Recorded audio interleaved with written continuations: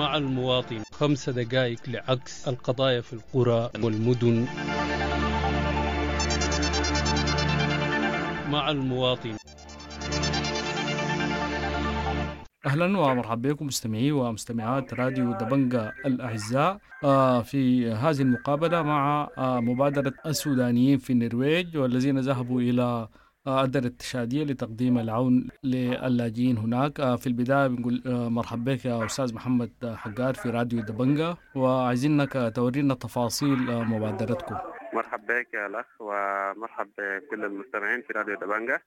أنا الآن موجود في منطقة أدرة في شرق تشاد في مكان اللاجئين السودانيين، ونحن في رابطة دارفور بالنرويج قمنا بمبادرة لمساعدة اللاجئين الموجودين في أدرة. وأنا جيت الآن موجود هنا ولقيت الوضع كارثي جدا. قبل ما أتكلم عن الوضع هناك، فنحن مبادرتنا هي عبارة عن مساعدات، يعني لأنه نحن سمعنا أن الوضع هنا طارئ ومؤسف جدا، يعني الأوضاع سيئة شديد، فالناس كانوا بحاجة لكل شيء بمعنى الكلمة، كل شيء هم بيحتاجوها كمساعدة. فنحن جمعنا بعض القروش وجينا هنا وعشان نشوف الوضع بعيننا. تواصلنا مع بعض الجمعيات والمبادرات الوطنية المحلية هنا في تشاد، وسهلوا لنا كل شيء طبعا في الطريق وحتى بعد وجودنا هنا في تشاد.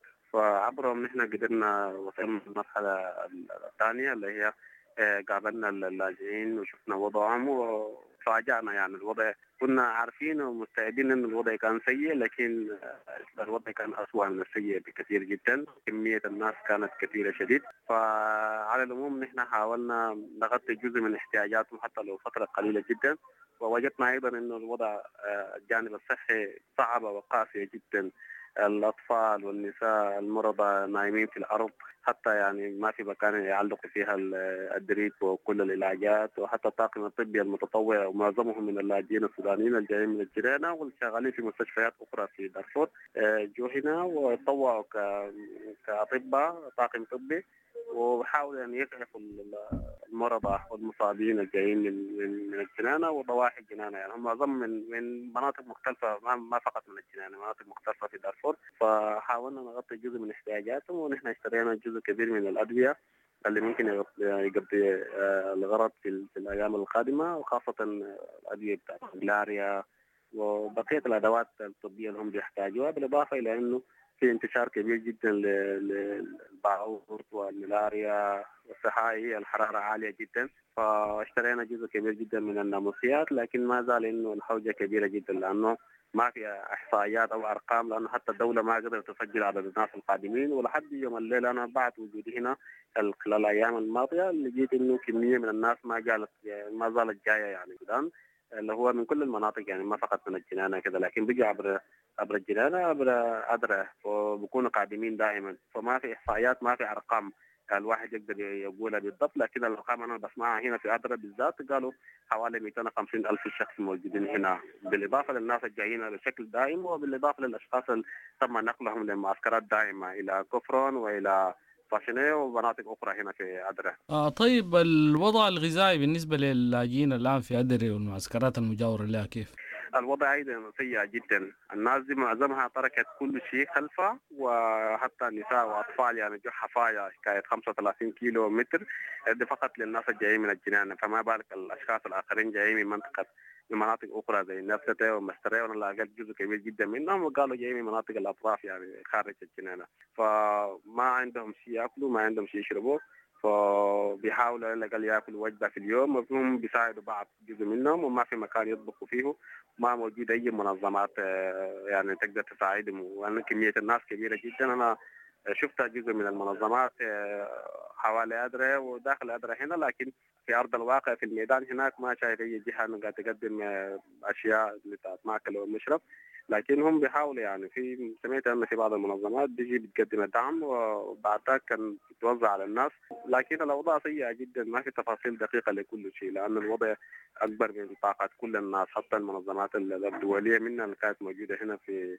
تشاد، اليونيسيف ومنظمة الانشير اللي هي المفوضية العليا للاجئين، كلهم موجودين، لكن يبدو إنه هم عملهم محتاج يعني وقت كبير لحد ما يرتبوا أوضاعهم ويساعدوا اللاجئين. أما الوضع الآن هنا وضع طارئ، الناس كتار جدا وهم بحوجة لكل شيء، يعني بمعنى الكلمة، ما فقط الأكل ولا الجانب الصحي، لكن كل شيء. حتى المشمعات ما عندهم، الأمطار بتجي والأجواء يعني بالنهار بيكون سخانة كتير جدا. ومع الأطفال لما يكون ما عندهم يعني نعال يلبسوها ويكونوا ماشيين حفايا في درجة حرارة عالية جدا فوق 30 أو 40، فوضع ما بتوصف. يعني ما فقط جانب الأكل هو المشكلة، لكن هي كل الجوانب فيها كارثة كبيرة جدا.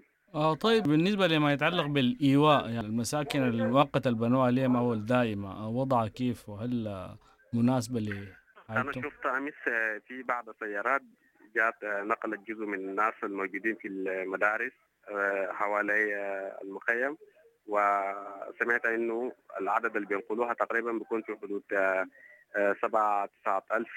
المشكلة الكبيرة إنه يعني يتم نقل جزء من الناس الموجودة في المدارس، ومحاولة بقدر الإمكان أول شيء يعني يخلوا المدارس، الأشخاص اللي كانوا سكنوا في المدارس ويشيلوهم عشان بعد ذاك يجيبوا الناس الآخرين المستقرين شوية في المخيم والعاملين. لكن المشكلة الكميات كبيرة والناس ما زالت جاية بشكل عام يعني. وزي ما قلت إنه لما ما يكون في إحصائيات وأرقام، لأنه الناس لما جات في البدايات حسب التقارير المنظمات المحلية الموجودة هنا، إنه الحكومة الشادية في البداية من يوم 15 و 16/6 من بداية الأزمة كانت بتسجل عدد الناس الداخلين، لكن في الفترة الأخيرة الناس بتدخل وبترجع وبتدخل اللاجئين طبعا أكبر كبير جدا، فما بيكون في أرقام، ما بيتم تسجيلهم. يعني الحدود فاتحة، إذا عبروا كل النقاط بتاعت التفتيش فبيدخلوا مباشر لأدرة، فده بيخلي إنه ما بيكون في إحصائيات ولا أرقام. كل الأرقام اللي بتكون أرقام تقريبية. هم شغالين في جزء من إنه يعني يحاولوا يرحلوهم لمعسكرات بيكون وضع يعني أفضل من المعسكرات الموجودة الآن.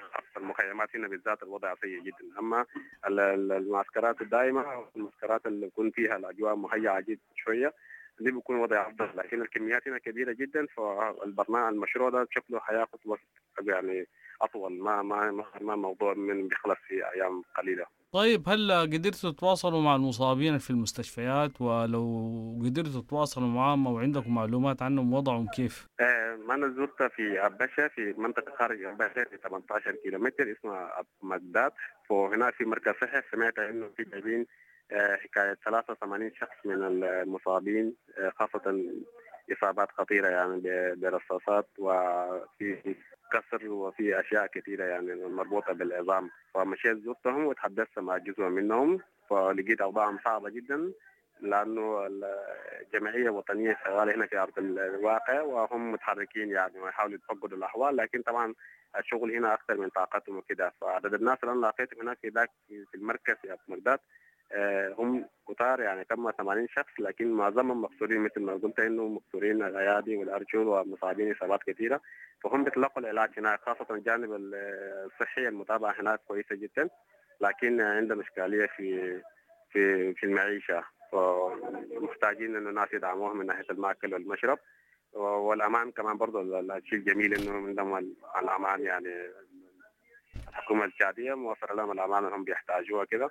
أما هنا في المخيم، أنا زرت أمس المخيم أول الخيمة اللي عملوها الأطباء اللي بيشتغلوا فيها الأطباء السودانيين. طبعا هي الخيمة دي اتعملت عن طريق المبادرة الأطباء السودانيين، بالإضافة إلى جمعية بريبو دبنقا، ودير الجمعيتين بالإضافة للتعاون مع جمعيات أخرى يعني. فالأطباء دي هم كلهم سودانيين، معظمهم سودانيين اللي هو كانوا شغالين في المستشفيات وجو هنا طوعوا شغالين، لكن هم ناقصهم أشياء كثيرة جدا. حتى الخيمة اللي بيشتغلوا فيها يعني وضع فيها كارثة جدا، هي عبارة عن مشمع وجالسين تحته وبيشتغلوا يعني في تحت الشمس والحرارة العالية جدا، وما عندهم كهرباء وما عندهم أدوات طبية، ما عندهم أي شيء. وهم بيحاولوا يعني بقدر الإمكان يتركوا الناس حسب الإمكانيات الموجودة في الواقع. طيب في النهاية هل عندك رسالة تحب توجهها للمجتمع الدولي، للناس المنظمات الخيرية؟ والله رسالتي انه يعني الوضع او الكارثه دي كارثه انسانيه كبيره جدا، واكبر من طاقات الحكومه التشاديه، واكبر من المجتمع التشادي، واكبر من كل المنظمات الوطنيه الموجوده هنا. فبالتالي لا بد من التحرك على المستوى العالمي.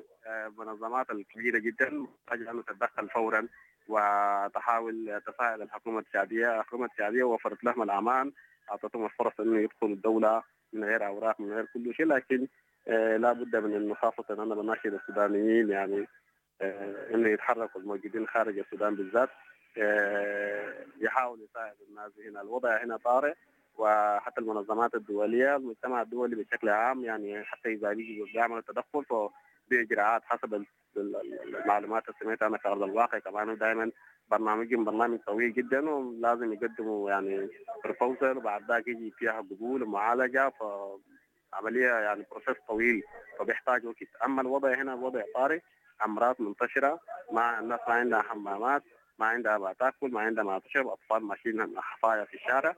فدي المشكلة الكبيرة، دي الأزمة الكبيرة، فلا بد من التدخل الفوري ومساعدة اللاجئين الموجودين هنا. يعني المشكلة الكبيرة إنه ما زالت الناس جاية بشكل دائم بشكل يومي بكميات كبيرة جدا، فبالتالي لا بد من المساعدة، وإلا كمان الأزمة تكون أزمة أكبر ما هي موجودة الآن. طيب شكرا جزيلا، شكرا جزيلا للإفادات المهمة. شكرا لكم.